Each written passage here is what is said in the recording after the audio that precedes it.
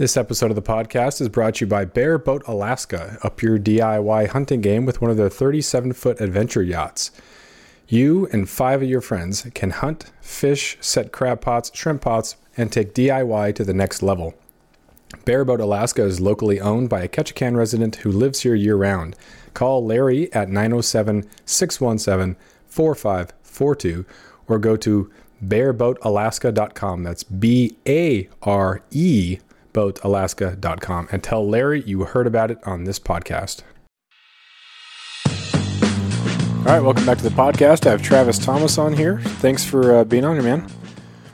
Yeah, I appreciate it. I'm excited to talk with you. Yeah, so we met through, through the social webs. A buddy of mine who lives in Skagway recommended I talk to you about doing some art. So the OnStep Media logo is done here by Travis. So great work, man. How did you meet Adam from Skagway?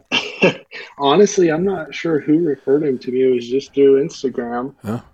And I just got a message. He was asking about doing some custom design work, and I was happy to do it. But I don't know where he got my info from. Oh, interesting. That's cool. Yeah. That's yeah, funny. That's funny how it works. works. Yeah. I mean, it's been said hundreds and hundreds, if not thousands of times, the old days of don't meet people on online. And now it's been replaced as a great way of meeting and networking people. Yeah.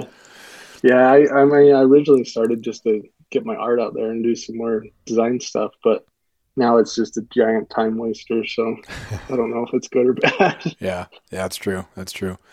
So you're also a teacher. You teach fourth grade, which is beyond anything that I could even entertain doing for a career. I subbed a little bit at the fourth grade level, but how do you enjoy teaching?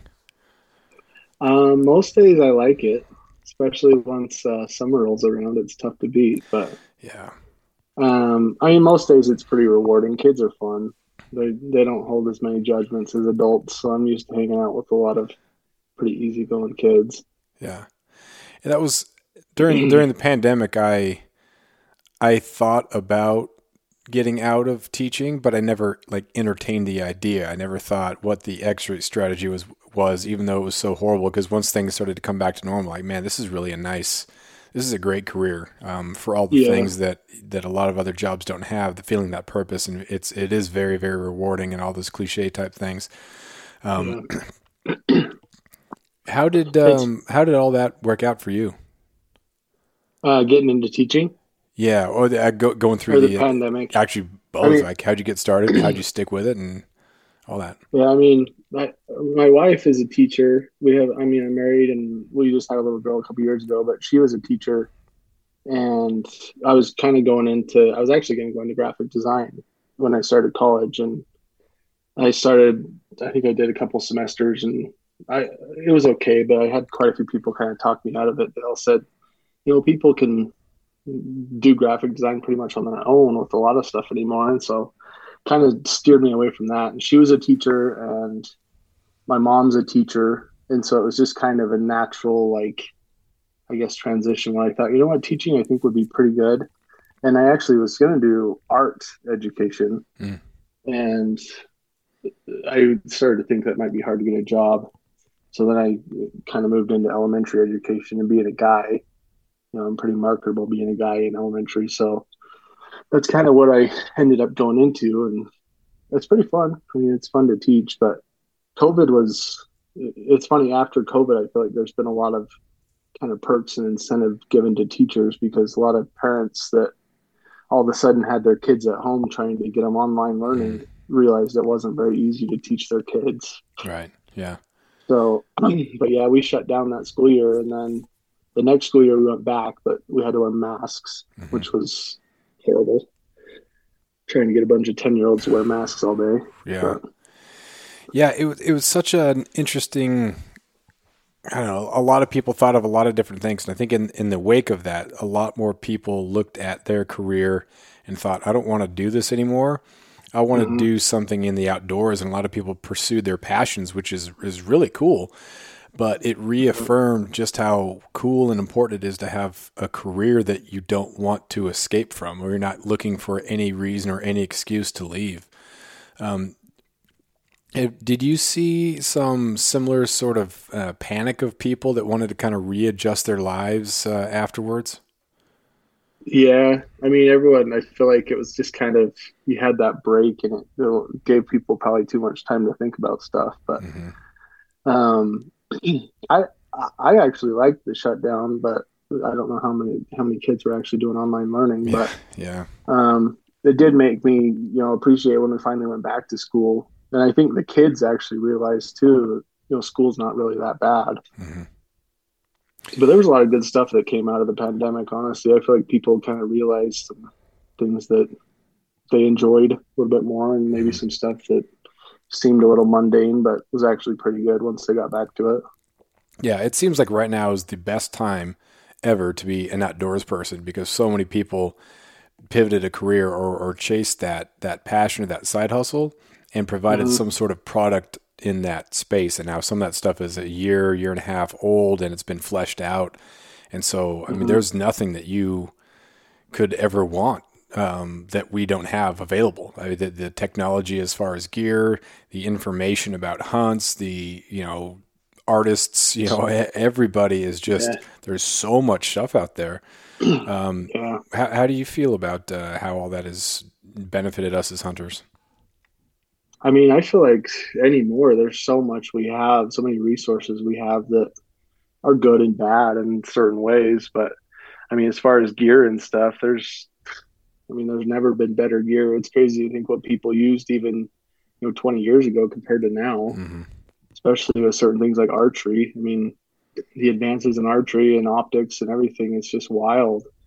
But I mean, it's nice to have all the stuff we have now. But like I said, I feel like it's almost detrimental too because if you want to learn something, Google it or get Yeah, on various websites. You could find anything you want to know. yeah. Do you do much of that? Do you do like just random research? Do you kind of have the hunts that you like to do, or are you in a I want to hit every state, a whole bunch of tag stuff, looking for every draw? What's your approach to the hunting? I mean, the point I'm at right now, I've just hunted mostly. I'm from Utah, so I've just mostly hunted in Utah and just a few units in Utah pretty much my whole life. And I started out hunting archery for a long time, and then once I started teaching the rifle hunt here in Utah, kind of fell on a better date. But I'm kind of at that point now where I'm ready to branch out. I'm going to start looking at some other states, and my dad and I just went to that big hunting expo we had in Salt Lake, Mm. and I actually never really had interest in going other places, but for some reason, a hunt in Africa kind of piqued my interest. I Oh, guess I don't know if it was price or what, but my dad he's getting a little bit older, and he's kind of at that point where I think he's starting to think he's ready to get out and do some more hunts before his health or anything slow him down. So I don't know. We're thinking maybe a couple years plan to go to Africa or start maybe hunting some other states and things like that. yeah. I think at some point everyone has to come to terms with that. You can spend all your time at doing the local hunts, and it's Mm-hmm. so great to just have that level of knowledge. And I've only been hunting for about Yeah. 10 years and it's all here, Southeast Alaska blacktail. And I just love it. And the more people talk about coming up here to do like the hunt of their dreams, the last couple of years, I'm thinking, man, Yeah. I really need to really, really appreciate the fact that I get to go out, 30, 40 days a year, Yeah. to hunt for this thing. So it's been a lot of fun to see that, but also, going down to Wyoming for elk or mule deer with my wife, those experiences are so different. It's so much fun. Yeah. But, ultimately being on a teacher budget, it's not something that you can do a lot. Yeah. I mean, I feel like we're rich in certain things, but money may not be it. Yeah. After years of fine print contracts and getting ripped off by big wireless providers, if we've learned anything, it's that there's always a catch. So when I first heard that Mint Mobile offers premium wireless starting at just $15 a month, I thought, what's the catch? But after talking to them and using their service, it all made sense. There isn't one. Mint Mobile's secret sauce is that they're the first company to sell wireless service online only. They cut out the cost of retail stores and pass those sweet savings directly to you. For anyone who hates their phone bill, Mint Mobile offers premium wireless for just $15 a month. I was hesitant about having to get a new phone and a new phone number, but with Mint, You can use your own phone with any Mint Mobile plan and keep your same phone and your same phone number along with all of your existing contacts. Mint Mobile gives you the best rate whether you're buying for one or for a family, and at Mint, families start at 2 lines. All plans come with unlimited talk and text plus high-speed data delivered on the nation's largest 5G network. Switch to Mint Mobile and get premium wireless service starting at just $15 a month. To get your new wireless plan for just $15 a month and to get the plans shipped to your door for free, go to mintmobile.com/waypoint. That is mintmobile.com/waypoint. Cut your wireless bill to $15 a month at mintmobile.com/waypoint. There is the idea that because you have to sacrifice more, because you have to save or you have to do whatever, that you appreciate it more than someone who can just throw money at certain things. It's not to say that everybody who's wealthy and can do that sort of things. A lot of people really do sacrifice a ton, and they get to do a whole bunch of epic hunts. But if money is no object, then there is no sacrifice, and so it just becomes a massive room of heads on the walls. But I don't want to be one of those must be nice type people, because you just got to worry about yourself rather than look at other people. Yeah, I agree. But yeah, I would like to. I mean, I'm kind of at that point now. I'm 30 and feel like I'm kind of, have enough to support everything and support my family and make some money doing the design stuff. So maybe, start doing a little rat hole fund and save up for something. So we'll see. So you're talking about this Africa thing. I've never been to one of those expos. When I lived in California, I went to some of the fly fishing ones in the outdoors, but it was just kind of a, walk around and, get a sandwich or this or that. But now it's like, it's changed a little bit. I've never been to one of those hunting only expos because it's just a lot of money to go down there for a weekend. It's, travel out of Southeast Alaska is pretty rough, but, what was some of the highlights, I guess, or what would be worth it, or the sales pitch you would give me to go to one of those outdoor expos? I mean, I'm lucky because I feel like that hunt expo has been in Salt Lake for a long time. So it's a 30-minute drive for me, but that expo's got, I feel like it was blasted all over Instagram for the past week, but I mean, they have anything from gear to hunts to, they have the big drawing permits for the 200 permits, which is a pretty cool opportunity for a lot of people. But I mean, I went and I like to go and, you can get your hands on a lot of the new gear.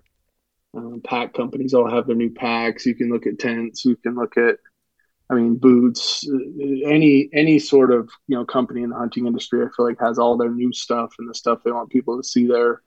They have tons of outfitters. If you were, the ultimate thing would be if you had a bunch of money saved up and you're, looking to book a hunt somewhere. There's so many different outfitters there, from African stuff to stateside stuff to, anything in between, where you could go and, have a wad of cash and book a hunt and really get to know, all the details right then.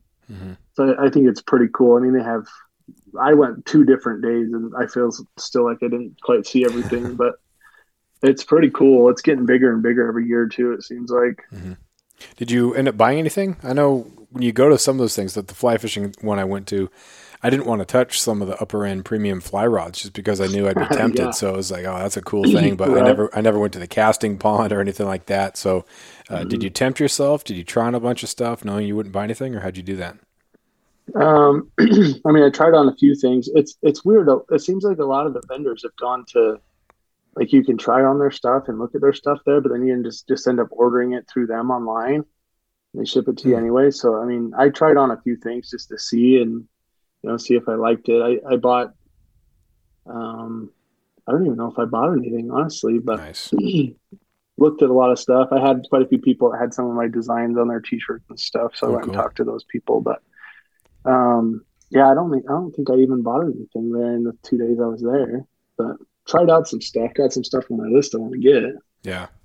Yeah. I do that too. Sometimes if I try not to be an impulse buyer, and usually I'm not, but there's something that a seed is planted. I'll see something and think, that's on the radar now. And then after weeks and weeks, if not months of trying to resist it, it ends up getting the best of me sometimes. But sometimes I can also just convince myself that, hey man, I've made it this long without without it. So obviously I don't need it. But other times it's, something will break down or something will change, and you know what? It's let's revisit that and end up getting it. Right. Yeah, I agree. Some seeds were planted. There's a few things on my list now. So Yeah. What's on the list? I've been getting a lot more like Kuyu camo, and I'm a big guy, so some of their stuff, like I've got some stuff in the past, I put it on. I'm like, there's no way I'm ever gonna wear this. This is a muscle shirt, but I feel like their sizing has gotten a little bit more generous to guys like me. And I just tried on their Kenai jacket. I kind of wanted a little bit lighter weight synthetic jacket, and I tried on their Kenai jacket, and it was about what I expected. It was pretty awesome. So that's on my list. Yeah, the fit ends up being a huge difference. So you can't really go wrong. Sitka, Kuyu, Stone Glacier, like it ends up being like a fit, or just some little thing that people like. But man, it doesn't really matter as far as technology goes. I mean, they're all just they're so stinking good. But yeah, it is interesting how much they vary, or like what the model is, and if you can get either sub sizes or if things can be a little bit more personalized. And I think that's where some other companies are going, where they offer a whole bunch of different type fits and really being able to customize, because, hunters are long torso, short torso, big shoulders. Yeah. I mean, there's just so much variation, and, just people in general. So, your Kuyu large is like a medium XL for someone else. And it's just so crazy. Yeah, especially with Kuyu, it's just online only. It's nice to get to, something like the expo and be able to try some stuff on. So, yeah, I really dislike when people go online and they rate something based on how it fits them. So they'll give it like a 2 out of 5 or a 1 out of 5. It's like, dude, this is a 1 star because it's not that it just doesn't fit you well. It doesn't fit you well. It might fit someone else perfectly. And so you're throwing off the whole 1 star versus 5 star thing just because you didn't like it. Or when people talk about, they do that with shipping, like the thing, it shipped 2 weeks late. Well, that says nothing about the shirt or the pack or whatever. That has nothing to do with it. And you're throwing things off, or you're so excited that you bought something, you give it 5 stars before you even have it. So this looks like a 5-star pack or a 5-star whatever rain gear. I want rain gear that works, and you 5-starred it because you ordered it and it came, and you're so excited that you spent $300 that this thing could leak, and it doesn't matter. Right, it fits you good. You haven't even taken it out in the rain yet. Yeah. Yeah, that stuff kind of annoys me. Just give it a couple months, and then give a good review afterwards, right? Or not. But I think you get the email prompt that says, "Hey, review your purchase." So I don't know. There should be like a 6-month waiting period on that. Yeah, I agree. Do you look at a lot of reviews? Does that inform your decision, or you just kind of go based on what you have? I mean, there was a while where I was going down a rabbit hole trying to collect gear, and I feel like luckily I'm at the point now where, if I want something, it's not really a necessity anymore. But for a long time, I would read reviews and go on Rockslide and read as much as I possibly could before I'd buy something. But I feel like anymore, there's certain sources you can trust. I feel like Rockslide's a really good source for a lot of the honest reviews of people that have actually tried stuff and really put it through its paces. Yeah. But I mean, I don't know. Certain things, if it's going to be pretty expensive, I'll read a lot of reviews, but I kind of feel like I know what I like anymore, know where what sources to trust, and I don't do as much research now. Yeah. Yeah. Do you go sale only, or if something catches your eye, do you just go for it? I'm kind of a sucker for a sale. I'm kind of a cheapie too. My wife gets mad because I'll complain to her. I need some new hunting stuff. I need something. She's always like, I tell you to buy it, you never freaking buy it. So I'm kind of a cheapie tight ass, I guess, and just wait for a sale. But sometimes I'll buy something if it's not too bad. Yeah, I think you have to be. I think you have to wait for those sales. Inevitably, if a new camo pattern is coming out or something is going to be updated, you're going to be able to get a smoking deal if you just wait a year. And there's plenty of people who are going to, sell the year-old type stuff if you want to get used. I'm not a huge fan of used things. But Yeah, shoot, just be patient. You're going to get some sort of deal at some 4th of July or Christmas or Thanksgiving or something. There's going to be so just be patient, and 5 or 10% is really not much. I'm looking for 20s, 30s, 40s. Right. Yeah. 40%, I'll buy something, even if it's not really something I need. Marginal, yeah. I might not even need this, but man, 40% off. That's pretty good. Mm-hmm. What about content and stuff? Like what time? There's not a whole lot of stuff to hunt around now. Are you just gorging on YouTube videos? Do you watch shows? How do you deal with the off season? Well, sadly, the show I've been watching the most lately is Paw Patrol because that's all my daughter wants to watch. But I mean, if I do get to watch something, it seems like I'll get on YouTube and search up.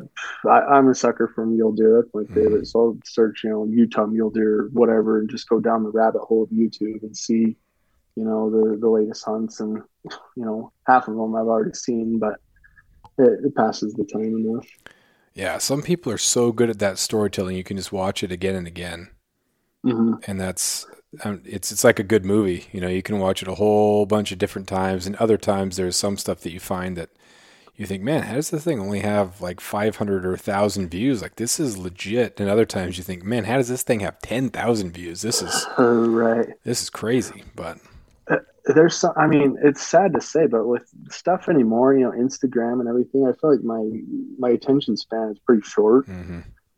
So, I mean, I start watching something. If I'm not real engaged, move on to the next video, which is kind of sad because, there's a lot of that storytelling and stuff you might miss, but anymore, I feel like this with media the way it is, I move on pretty quick and find what I want to watch. Yeah, I think if there's something that's formulaic, it stands out so much more, and it's just a ton of B-roll, so the story doesn't even really start till you're about 3 or 4 minutes in, and then it doesn't really develop, and so it ends up being like a half hour when it could probably be done in like a really clean, efficient, 7 to 10 minutes, and that's fine. Like I've seen some hunting videos where it's an hour long and it's it tells the story, and it's 47 minutes, and that's how long it took. The Meat Eater episodes are like 23 on the dot, but it's just an efficient, quick. And then, I think there was a Go Hunt one about antelope that was 15. They didn't try to make it 23, didn't try to make it 47 or anything like that. I was like, yeah, this is the story, 15 minutes and it's good. And that's, I think knowing what you have and knowing how to tell the story is important because there is, like you said, so much stuff out there that all it takes is like a little formulaic or something that's cheesy or something that's too performative or something that's weird, and you're just going to click to the next one. Yeah, we're moving on. I agree. Yeah, there's some of those Go Hunt ones I've watched several times. They're just I like a lot of their videos. Yeah, it's I don't know. It's I can't really put my finger on some of the stuff or why I like certain ones and why I don't like other ones, but yeah, they got some really good ones. And they seem like the type of people that you'd want to hunt with. Same thing with Elk 101, the Corey Jacobson and Donnie, and they just seem like, you could hang out with those dudes. And some other ones you just think, I don't know if it's the demeanor or what, some of these really popular people, I don't know, for some reason, just not as interested. And I couldn't really, I don't know. It just clicks, and it doesn't mean that it's bad. Like, just because I might not like it doesn't mean that it's bad or this person isn't good. It's just, I just don't prefer it. And that does not mean they did anything wrong. It's just preference. Right. I mean, anymore for a following on YouTube, especially, it's like you got to post. From what I'm not on YouTube, but you got to post really regularly. And it's almost like, they don't have the content, but they're still making videos. But some of those, those are the ones I skip, I guess. Yeah. As far as, you're making content in the outdoor realm there. What about with your art? I know you have to, you have your career, but as far as the art goes, like, how do you deal with how much you're going to post, what you're going to share, how much you reach out to people, how do you deal with that? I mean, luckily I'm not dependent on it for an income, but I probably post once a week. I'll post stuff on my stories every day, every other day. But As far as like a video or something, one of my time lapse videos or something like that, I'll post about once a week. But it's just, I mean, I'm working on designs most of the time, and I mean, some of the stuff you can't really share till your client gets it and they use it, then you can share it. But I post about once a week. If I really wanted more of a following, I think I've only got a few hundred followers, but if I wanted more of a following, I'd probably be posting stuff daily and posting more videos and stuff. But I don't know. I'm busy enough right now that I'm not posting tons of content. But it's funny how some of the stuff I post is super popular, gets tons of views and a lot of likes for me, but other things that I think are really cool get like, I mean, no views at all. And I don't understand the whole algorithm on Instagram and what's popular and what's not, obviously. But there's certain things that I have on my page that I think are some of the coolest stuff I've got on there, and it barely has any views. Yeah. And other stuff, I mean, other stuff I'll post and it gets crazy views, and it's not even my favorite stuff. Yeah, that's interesting. It's hard to get a pulse of what's going on, but it seems that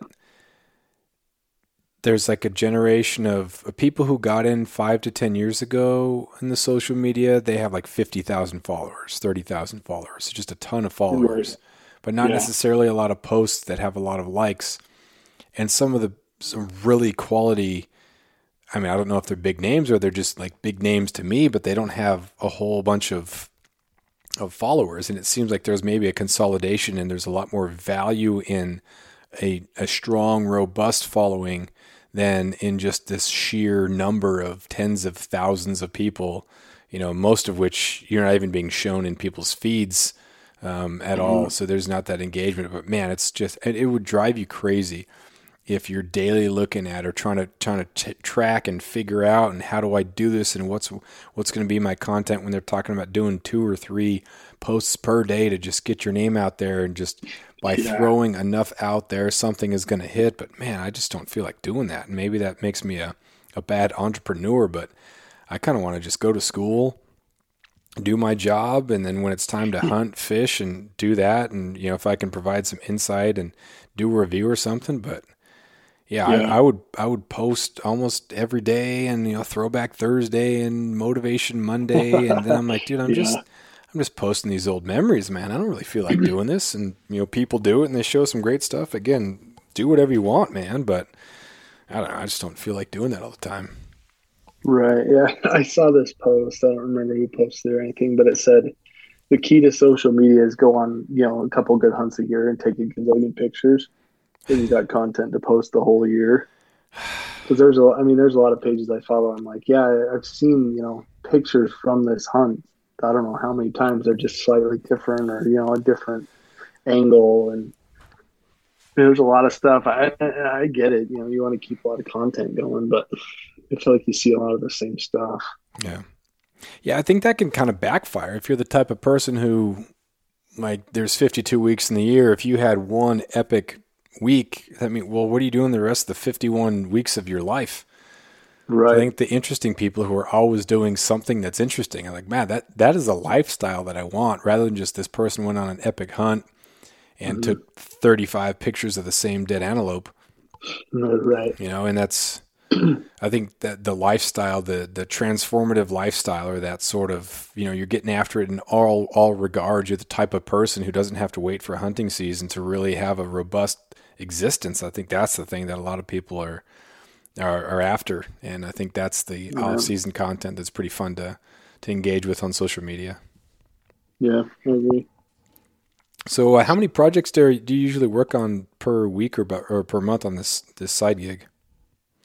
It depends on the month. Right before that big expo, I was crazy busy. I think I did 8 or 9 projects in December, trying to get stuff done before January. But most months I'll usually do 4 or 5 projects. I'll usually finish up 1 or 2 every week. Some of them are pretty quick. Some of them there's a little more back and forth, change this or do this. But just depends. I have quite a few regular people that I do stuff for, and it seems like I continually do more projects for. And then I'll get a few people sprinkled in each month. But yeah, most months it's probably 5 to 6 projects. When you were in high school or middle school during your English class, because I'm a high school English teacher, were you the person who was in back just doodling the entire time, or were you drawing on your free time? In high school, I did some art classes. I took like AP art and stuff like that, where you had a lot of freedom to do art. I mean, I was always doodling on something, but my mom was an English teacher, and so I mean, I had to.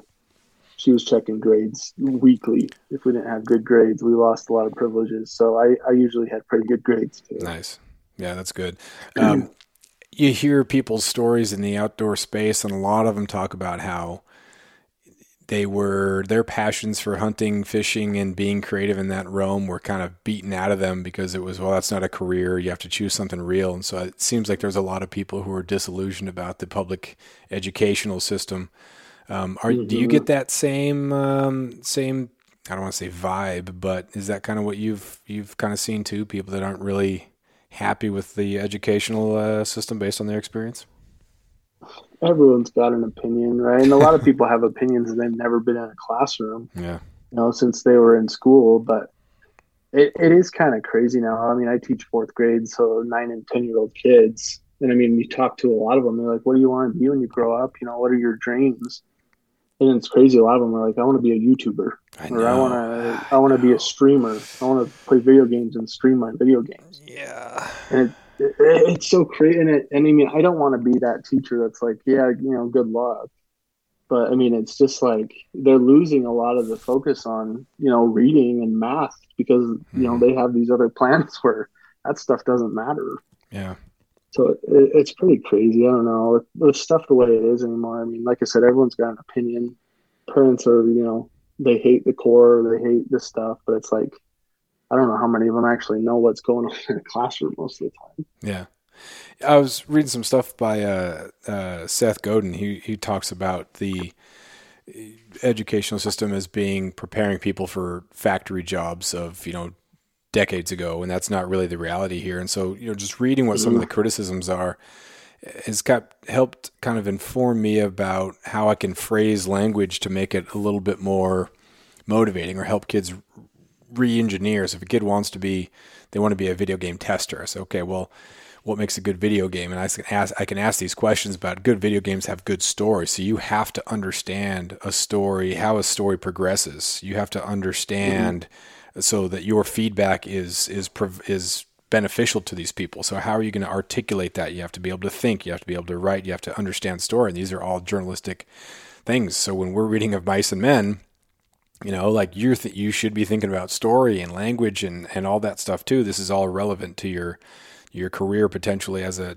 video game tester or as an engineer or trying to get kids to understand the marketing that comes with being a YouTuber and understanding and knowing what makes good content and what doesn't, even though a lot of it is just luck. But just trying to be able to, rather than just say, oh, that's not a real career, because that can be terrible for a kid to hear. And not cater to them, not, say, yes, oh, you can be anything that you want to be, because that's not true.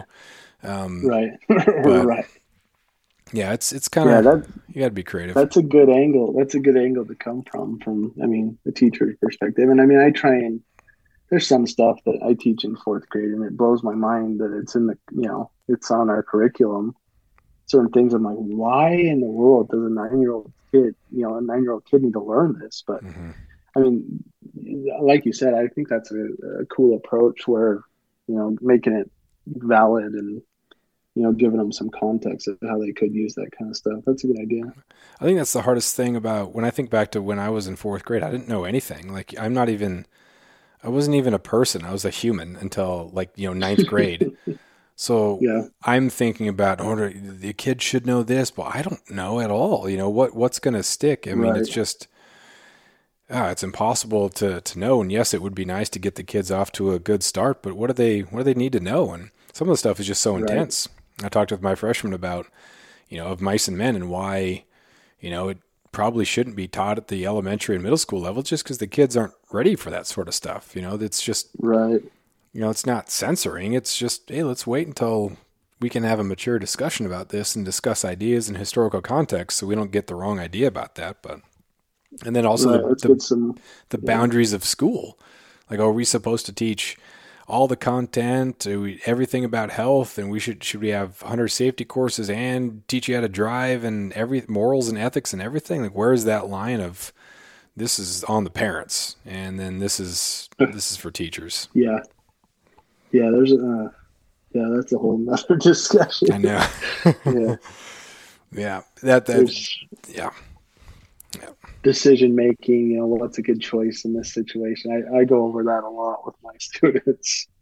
Is that the best choice? Was there another option? That kind of stuff you go over. That's not in the curriculum at all, but you just try and help them, learn how to have some good character. Yeah.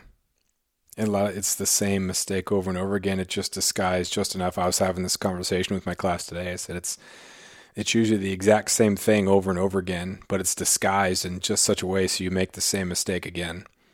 Like you didn't learn from the original mistake because this new one, it's the same sort of thing. It's a lack of confidence on your part. It's a lack of impulse control, or it's this person who's in your life that shouldn't be in your life. Like that's just, it's so tasking sometimes. I just want to come home and watch an elk video just because it's not anything to do with education or philosophy.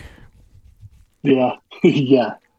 Just takes your brain away and gives it a break. Yeah. So what's going back to hunting, since I took us down that little detour there, what's on the docket for this year for you?